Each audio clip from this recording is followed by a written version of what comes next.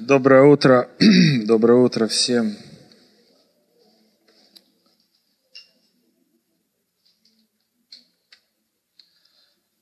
Как вы, живые?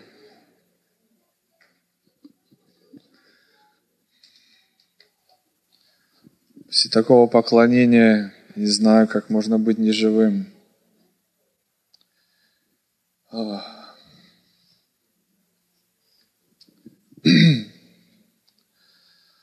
Как вы, готовы к слову? Или все еще в тумане? Мне что-то в тумане немного здесь. Я не знаю, немного... Чуть-чуть туман, действительно. Но это хорошо. Поклонение Богу – это хорошо. Мы коснемся немного сегодня этого. Все там раздали, взяли там наушники, все. Я просто хочу, чтобы все, как говорится, закончилась суета, и мы пойдем.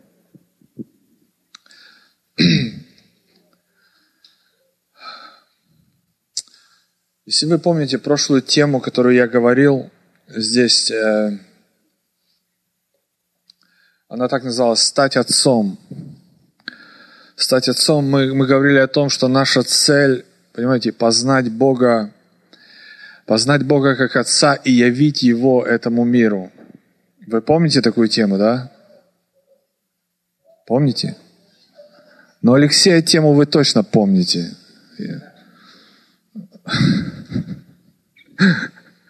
Леша улыбается. Ничего. Что нам явить земле нужно Отца. Нам нужно явить, наша цель явить Папу. Не какого-то, знаете, страшного судью, не какого-то Бога с большой палкой, который, знаешь, ждет тебя за углом, где ты сейчас споткнулся, и все, и у тебя в жизни опять какая-то проблема, или вот наказание, какая-то болезнь, или трагедия, или что-то, это Бог тебя наказывает. Но явить миру, явить людям, особенно неверующим. И это, я так скажу, это будет требовать твоей и моей, как говорится, участия в этом. Само, знаете, так в жизни ничего не проходит. Ты можешь молиться, ты можешь кричать к Богу: измени меня. Но если ты вот посмотри в зеркало, и ты не начнешь, как говорится, вместе работать с Духом Святым, ты не изменишься. Я же молись, постись. Только злее еще станешь и рассердишься на Бога и скажешь, что Бог в чем-то виноват. Первый враг всегда это в зеркале. Первый. Всегда.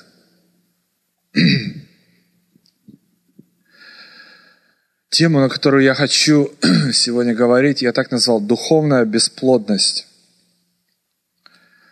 Духовная бесплодность.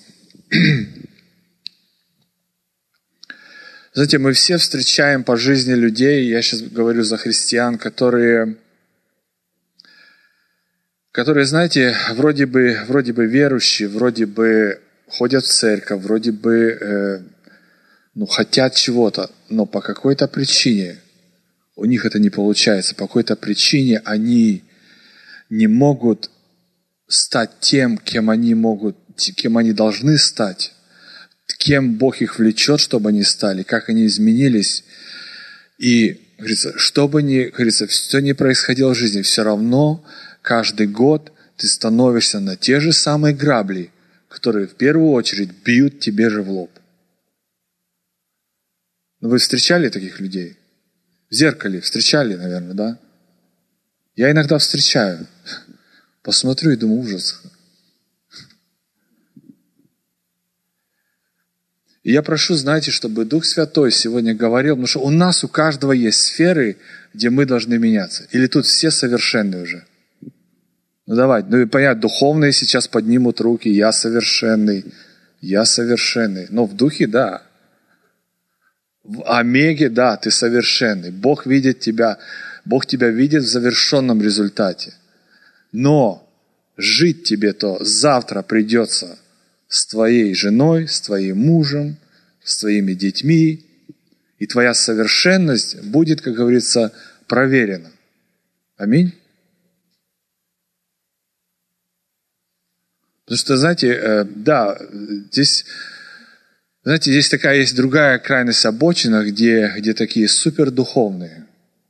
Но знаешь что? Твоя духовность, слушай сюда внимательно, в первую очередь сделает тебя человеком. Нормальным человеком. И мы коснемся, к чему вообще, что в планах Бога и чего Он хочет добиться. Он хочет просто нормальных людей.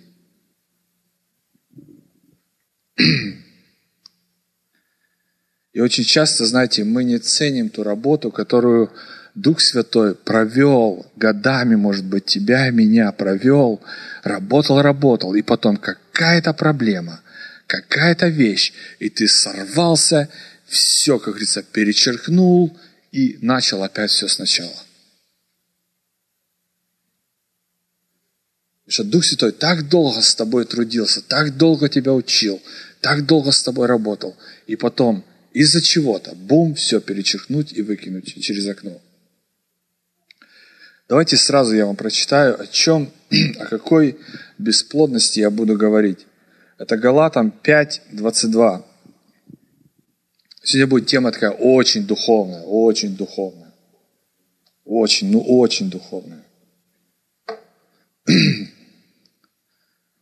Что младенец ее поймет. Смотрите, 22 стих, 5 глава Галатам. А плод Духа. Плод Духа.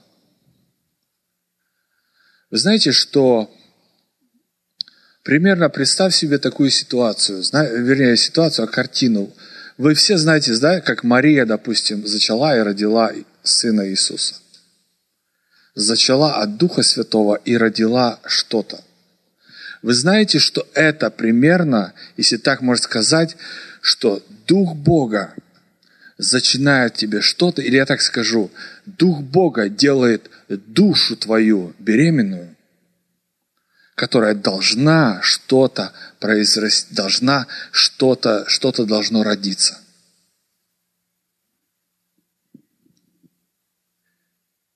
Потому что, смотрите, все плоды Духа, вот сейчас мы прочитаем, не плоды, а плод. Это одна вещь. Ты не можешь разделить и сказать, у меня есть вот этот плод, а вот этого плода. Понимаете, в Духе это один плод.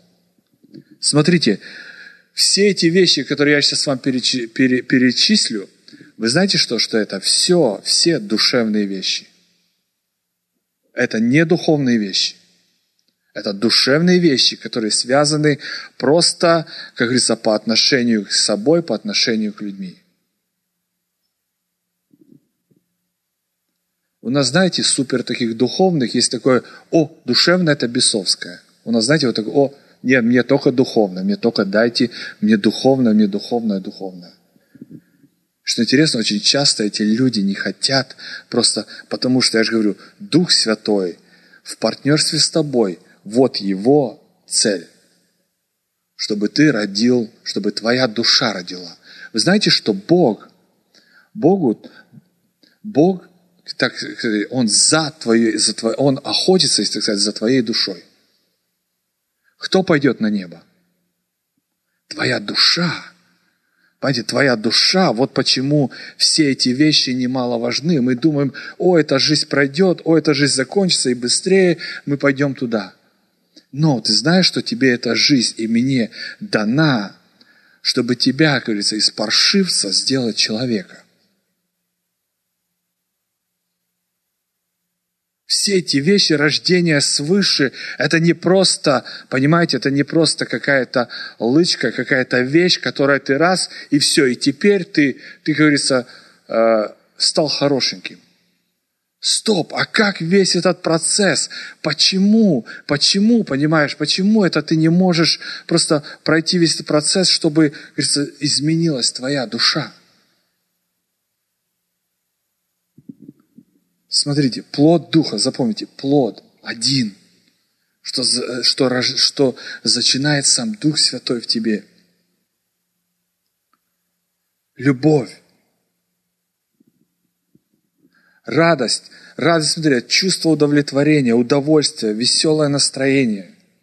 Можно, знаете, за эти все можно тут стоять и долго говорить, но я думаю, пускай Дух Святой вам проговорит, потому что я хочу немножко о другом сказать. Радость, мир, то есть покой, спокойствие, стойкость, то есть не сдаваться, не поддаваться разрушению, противостоять внешним воздействиям, доброта, щедрость, верность, кротость, умеренность во всем, контроль эмоций, готовность прощать ошибки других, умение владеть собой. Вы замечаете, что это все душевные вещи? Все, представь, Дух Святой рождает что-то в тебе, чтобы то, что Он родил, повлияло на твою жизнь в первую очередь и на жизнь вокруг тебя. Умение владеть собой. Можно даже добавить умение владеть языком своим. Это то же самое сюда подходит. Сколько мы раним друг друга языками своими. Представьте, если бы в мире у всех забрать язык, всех отрезать язык. Вы знаете, сколько проблем бы ушло? 99.9, наверное, проблем ушло бы. Ну не будешь же ты сидеть и новости читать. Не будешь же ты сидеть там вот это все читать и читать и читать. Представь, открываешь YouTube, а тебе читать надо. Да, потом глаза уже придется выкалывать. Что есть любители читать тоже. Но это шутка. Мы должны научиться владеть этим, контролировать этим. Понимаете? Плод Духа. Вот почему я же говорю, есть люди, которые... Я вот почему и назвал тему духовная бесплодность. Ты вроде бы рожден свыше, ты вроде бы ходишь в церковь, ты вроде бы, кажется, надо понять это. И смотрят человека, будто все буксует и буксует, буксует и буксует.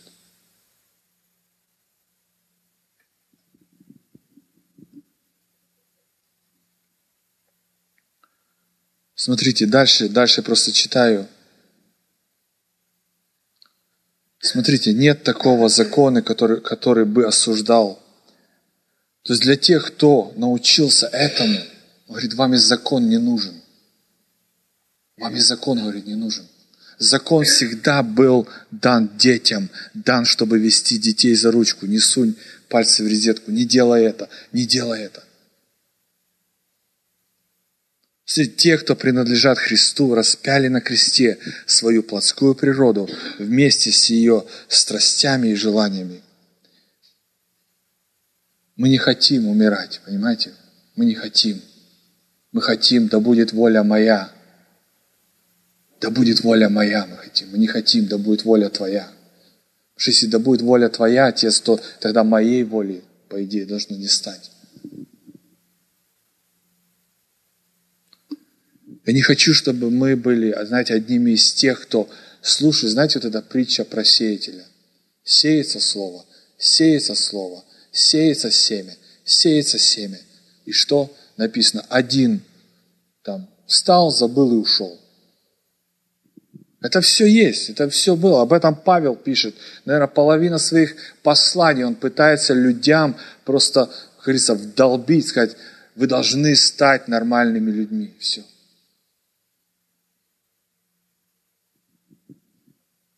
У нас, знаете, нам дано Царство Небесное, которым мы должны пользоваться, в котором все вот это есть. Почему-то мы всегда, знаете, мы быстрее впадаем, или я так скажу, мы быстрее пользуемся ресурсами царства тьмы. У нас проблема, мы раз в депрессию. Подожди, почему? А вот почему ты вот просто так взял и впал в депрессию? Почему ты только что взял, как говорится, как говорится, съел что-то из царства тьмы? Почему так быстро? Почему ты наоборот, если у тебя проблема, почему ты наоборот не прибежал к Духу Святому, не прибежал к Богу, не прибежал, как говорится, к человеку и рассказал: слушай, у меня проблема, у меня это, я не знаю вообще, что с моей жизнью делать. Но почему мы так легко, мы в депрессию можем впасть?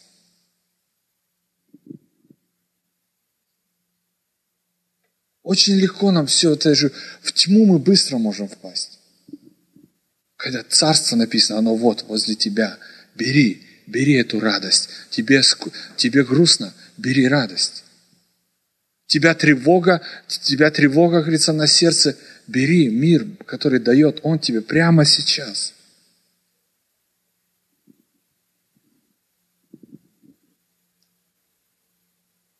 То запомните, Бог заинтересован нашими душами. И это одна из работ Духа Святого, это изменить нас.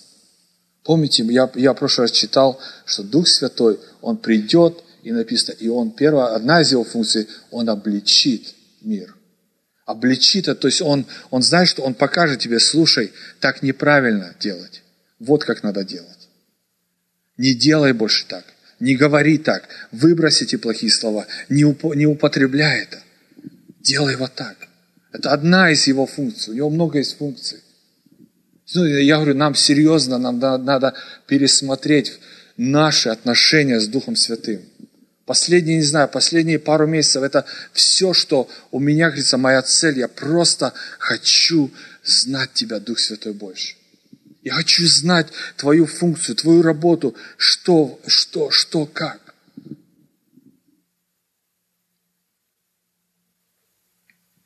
Знаете что?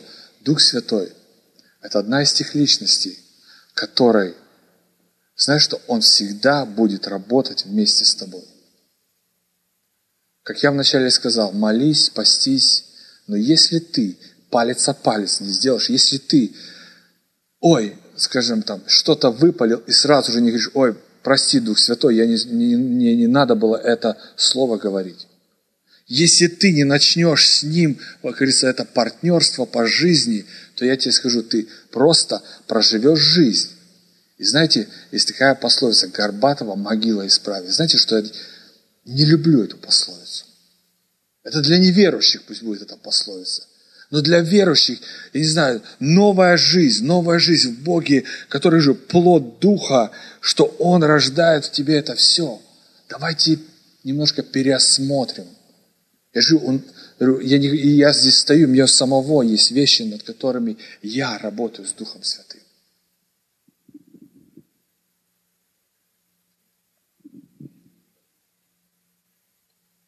Смотрите, от чего у людей духовная бесплодность? Я сейчас вам сказал, можно сказать, проблему, но теперь я хочу, чтобы я именно показать, что делать и что не делать, чтобы это ушло из твоей жизни, чтобы, как говорится, в твоей жизни начался прогресс. Смотрите, открываем 2 Царств, 6 главу. Я в пятницу на молитве, я немного вам, как говорится, рассказал, можно сказать, как-то спойлер немножко был. Как-то по-русски. Как? Знаете, когда ты что-то, как говорится, как превью или как-то, ладно. Это, знаете, это история про Давида, где когда они переносили ковчег, и Давид и шел, там написано, поклонялся Богу, плясал, прыгал, и потом, как говорится, с него жена его посмеялась. И знаете что? И вот там вот есть, мы к этому дойдем. 2 Царств, 6 глава. Я прочитаю эту всю главу, потому что я хочу, чтобы некоторые моменты вы заметили. Если кто, можете, открыть. Я не знаю, если сможет Аня переводить вам все сразу. 6 глава, 2 Царств. Я буду тормозить в некоторых местах, но сейчас как-то мы разберемся. Смотрите, Давид отобрал 30 тысяч лучших израильских воинов. Во главе войска он отправился в иудейский город Балу, чтобы принести оттуда ковчег Божий, который осенен именем Господа воинств, восседающего на херувимах. Они погрузили ковчег Божий на новую телегу и повезли его из дома Авинадава, что на холме.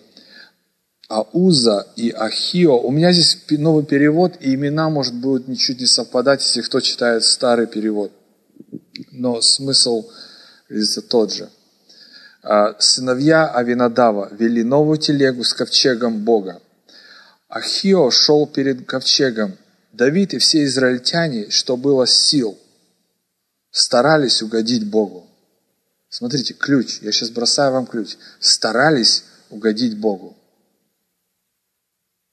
Плясали, пели, играли на лирах и цитрах, били в бубны и цимбалы, гремели погремушками. Когда они подошли к гумну Нахона, валы едва не сбросили с телеги ковчег Бога, и Уза придержал его рукой. Господь разгневался на Узу и тут же убил его. Уза упал замертво рядом с ковчегом Бога. Давид опечалился из-за того, что Господь убил Узу, и назвал это место Перец Уза, так оно называется по сей день. Сделаю паузу. Знаете, есть такой вопрос, почему Бог разгневался, знаете, и убил Узу.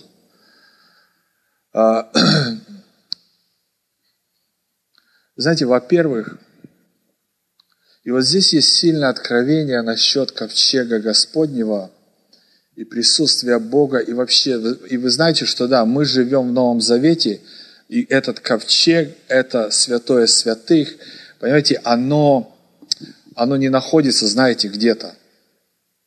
Все пытаются найти ковчег, где сейчас находится там ковчег, но знаете, я скажу, ковчег, в Откровении написано, что он на небе.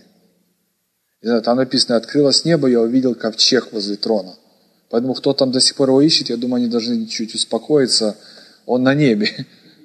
Бог забрал его, чтобы никто тут... Ну что говорят, те там ищут, те, кто-то его там имеет, кто не имеет. Написано, что он на небе. Поэтому я в Слово Бога верю больше, чем кому угодно.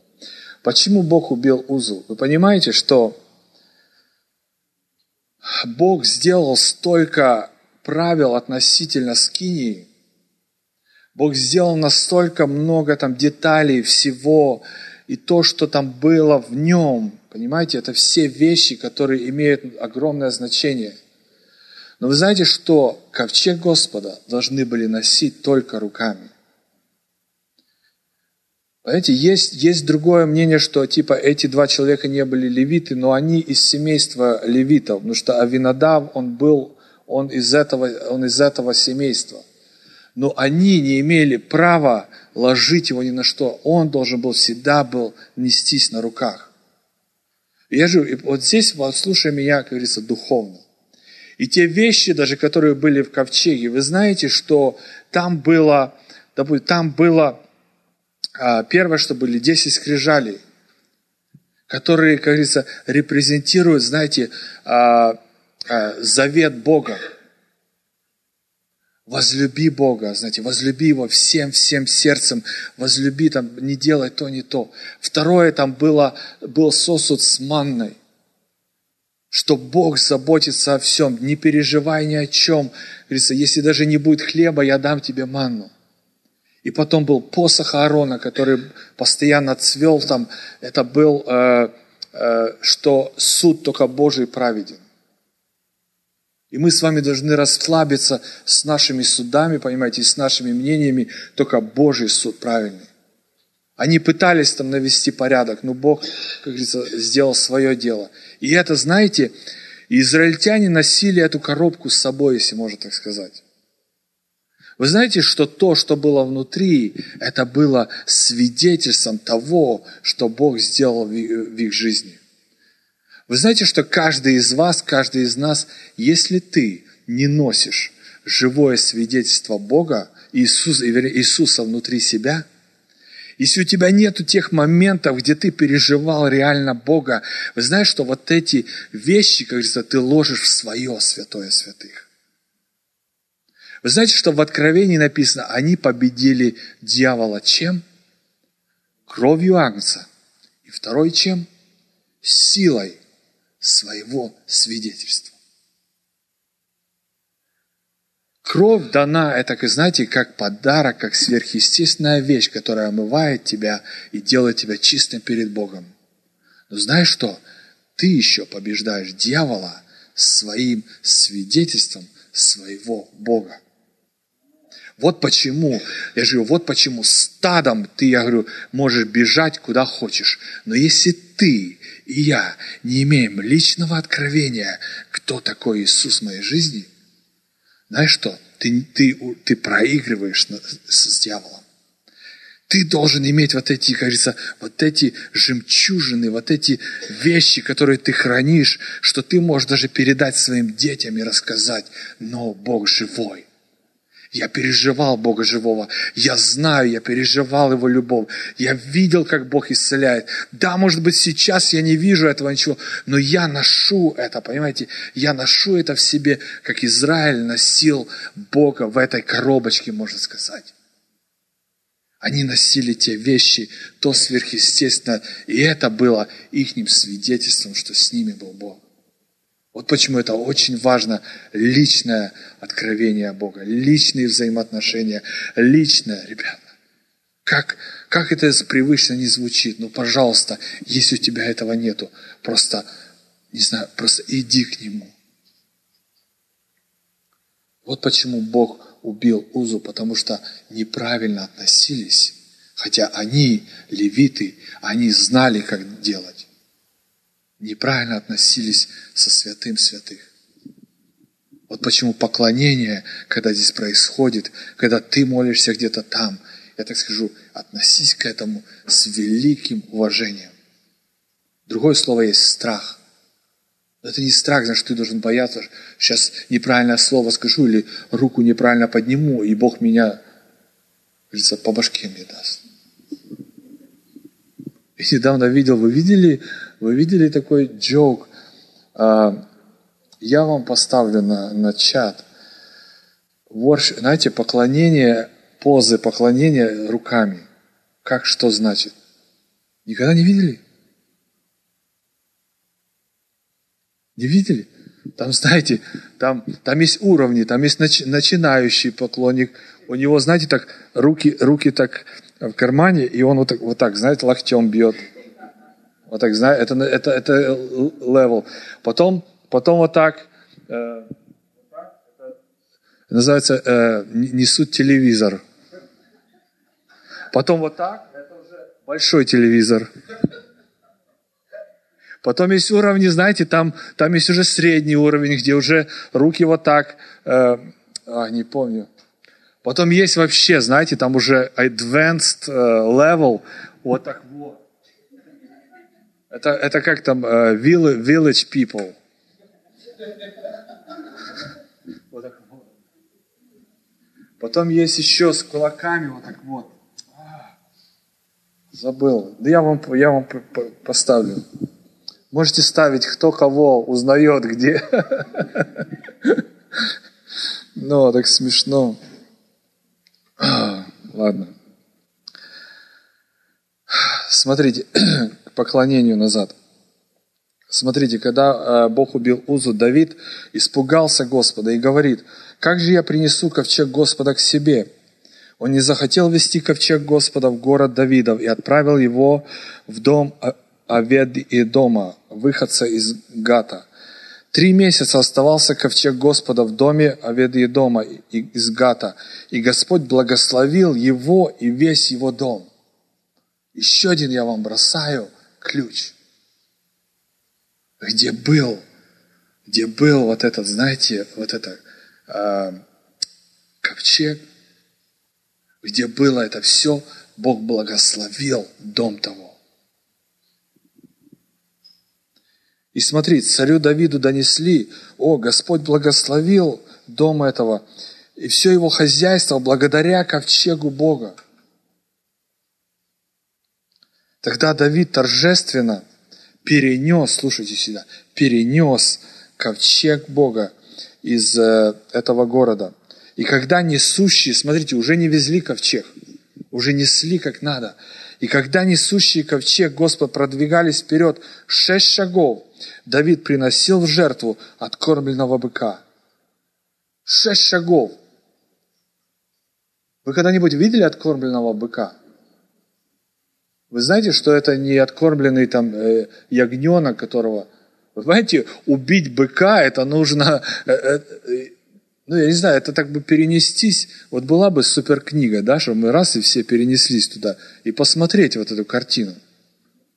Как это? 6 шагов прошли, и прикинь, сколько скота уложили. Сколько крови. Ужас. Но смотрите, одетый в белый льняной ефод, Давид без удержу плясал перед Господом. Под звуки рога и ликующие крики Давид и все израильтяне несли ковчег Господа. И когда ковчег Господа въезжал в город Давидов, Мелхола, дочь Саула, то есть жена Давида, выглянув в окно, увидела Давида в выступлении танцующего перед Господом, и исполнилось презрение к нему. Ковчег Господа принесли и установили, чуть пропускаю до 20 стиха. Давид вернулся и хотел благословить свой дом.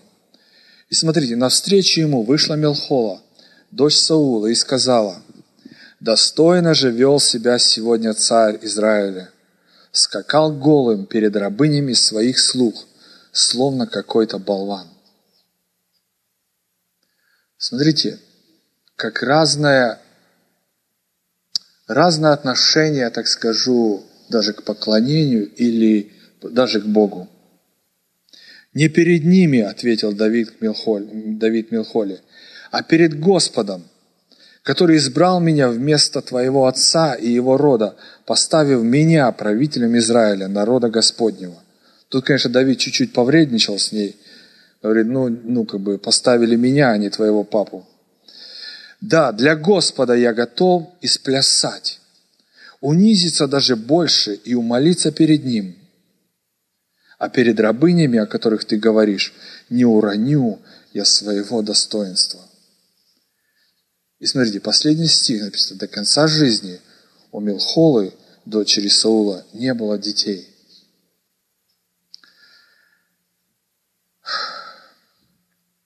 Вы знаете, что ты остаешься... Я просто беру здесь духовный принцип к тому, чему я говорю. Ты остаешься духовно бесплодным. Знаешь почему? Потому что для тебя важнее мнение людей, чем мнение Бога. Ты делаешь свою жизнь перед людьми, но не перед Богом. Вот почему ты не можешь измениться. Вот почему ты пытаешься, но не можешь, потому что мнение других людей. И я в это включаю мнение тебя же самого о себе. Держит тебя не способным изменяться. Мнение даже себя о мне.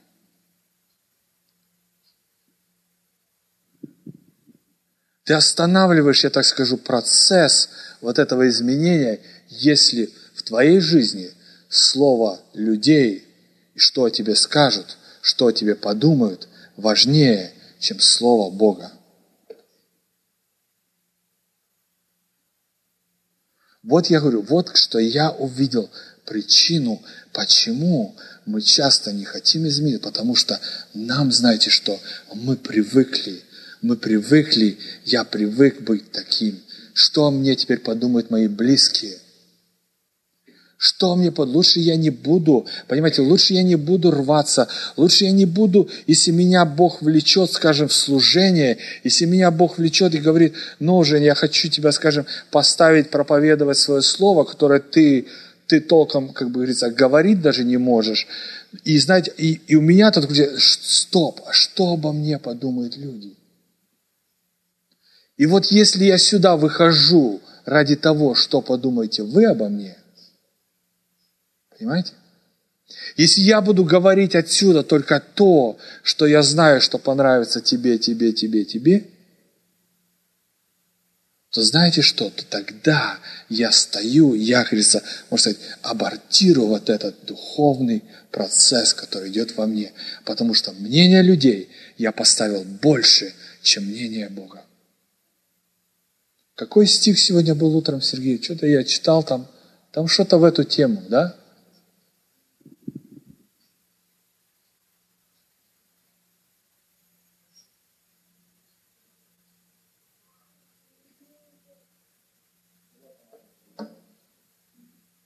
Ой, кто-то фотографии наслал уже.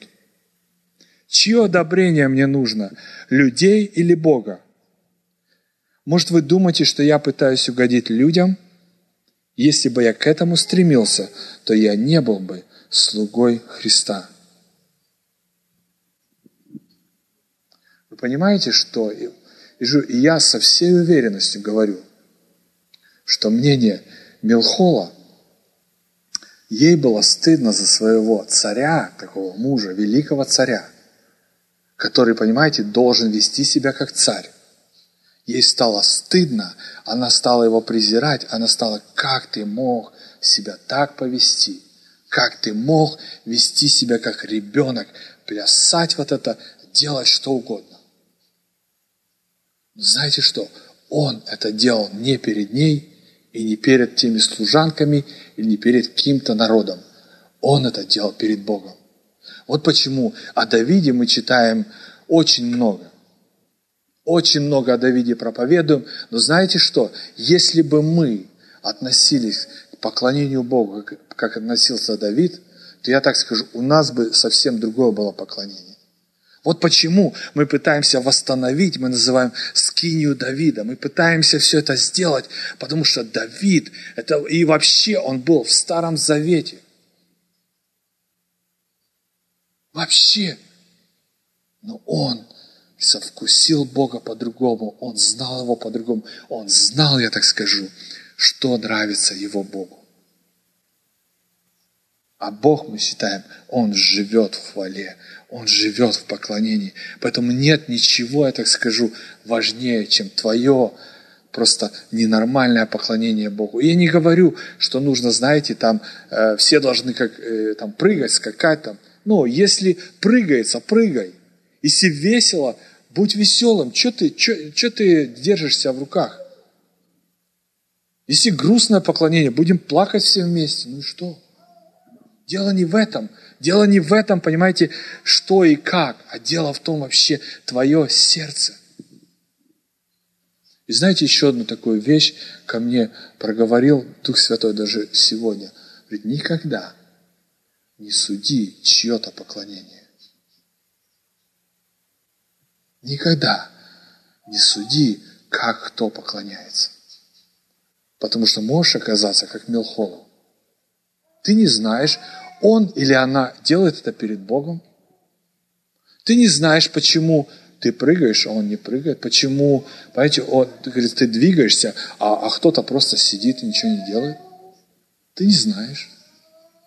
Это не значит, что все должны как один, понимаете, галопом тут скакать. Но никогда. Даже не суди, мне говорит, не суди хоры в церквях. Может быть, мне сегодня нравится послушать хор.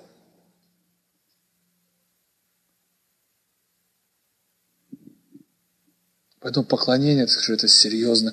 И я так скажу, если мы с вами хотим на шаг ближе, если мы хотим подойти чуть-чуть ближе к Богу, еще ближе, это делается через поклонение. И оно начинается вот тут внутри тебя. Вот это скиния, как я говорю, вот этот Новый Завет. Он уже, понимаете, не где-то его, ты его носишь внутри себя. Он говорит, я вложу в сердца их, я напишу на скрижалях сердца их. Поэтому мы до конца не осознаем, насколько велико сокровище, которое мы носим внутри себя. Поэтому давайте этим пользоваться, давайте, как говорится, меняться, давайте расти. Люби Бога, люби Его присутствие. Люби, понимаешь, люби, просто по-настоящему возлюби.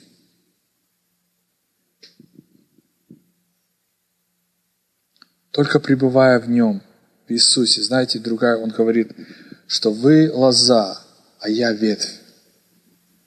То вы только тогда можете принести плод. Я говорю, без Духа Святого ты этот плод, ты можешь стараться, ты можешь ходить, ты можешь ходить на консультации, ты можешь, чтобы тебе там мозги промывали, чтобы тебе там что угодно с тобой делали. Но если это без Духа Святого ты не достигнешь того результата, которого Бог хочет достичь в тебе. Я благословляю вас, дорогие, просто каждого во имя Иисуса Христа. И на этом я скажу аминь. Аминь. Давайте мы помолимся. Я надеюсь, что вы услышали, я же говорю, духовная бесплодность. То есть ты не способен меняться, если для тебя мнение людей важнее, чем мнение Бога. И все.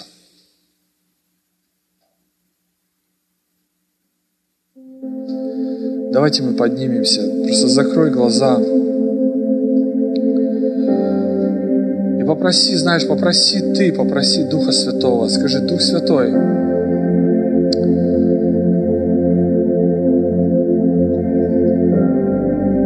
я приглашаю Тебя в мою жизнь. Я приглашаю Тебя просто войди, испытай сердце мое. Испытай сердце мое, Иисус.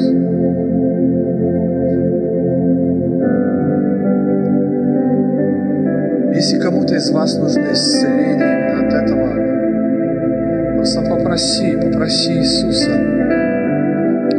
Попроси Иисуса просто коснуться тебя и исцелить тебя. Запомни, ты рожден жить в свободе. Мнение людей все равно всем не угодишь, как бы ты ни старался. Ты только потратишь свои силы, потратишь свои нервы. Ты так расстроишься, ты так разочаруешься. Поставь своей целью и скажи: Отец, я хочу угодить Тебе. Я хочу угодить Тебе.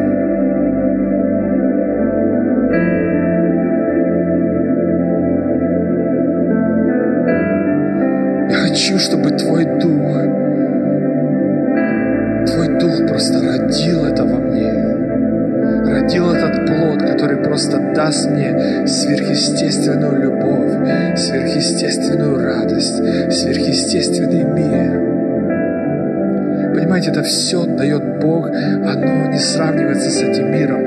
Мир может дать тебе подделку, мир может дать тебе, знаете, как временное обезболивающее, которое, может быть, поможет тебе на день-два, и потом опять ты в той же самой проблеме. Попроси у Него настоящую любовь. Попроси у Него настоящую кротость. Попроси Его научить и дать тебе силы контролировать собой.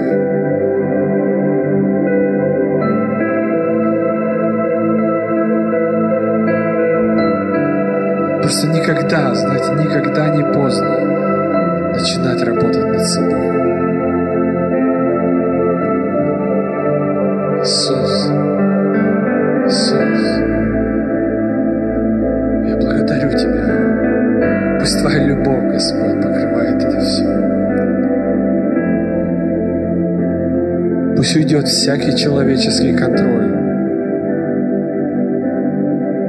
чтобы каждый жил спокойно, жил свободно.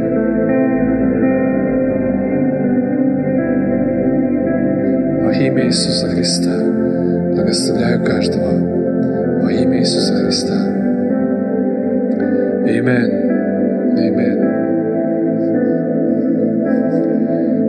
Давайте мы сделаем